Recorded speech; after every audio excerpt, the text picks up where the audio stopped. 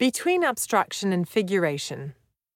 By 1975, Baselit's success was established. He had already had several retrospective exhibitions, commissions were pouring in, and a catalogue raisonné of his engraved work was published.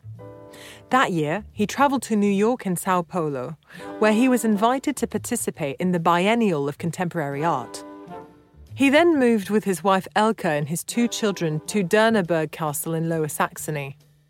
There, he began a series of paintings in a style close to abstract expressionism, with a highly contrasted palette of colours. This change of style is characteristic of Baselit, who presents his pictures in series. His regular research enabled him to create what he called new images.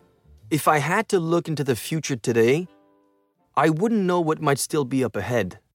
But looking back, every day and every year, so much has happened and come to light that you might perhaps be able to present it in themed chapters, but certainly not as a linear progression.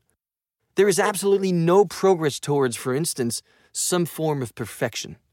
Of course, it would be possible to divide up the work along the lines of existing ruptures.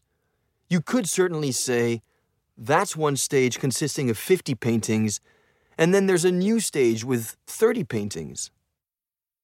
In the picture entitled Birch Russian Schoolbook, painted in 1975, Baselit draws on his childhood memories in order to work on a new technique.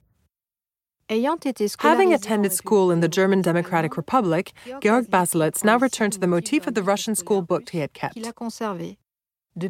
His style had become more abstract since he painted an inverted image in 1969.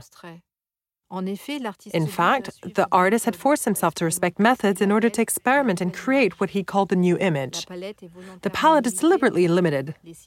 Silhouettes of trees appear on blocks of color that at times provide an effect of depth, at times an effect of light. We can also observe variations in the density of the material, at times thicker, at times diluted to the point at which the paint begins to run.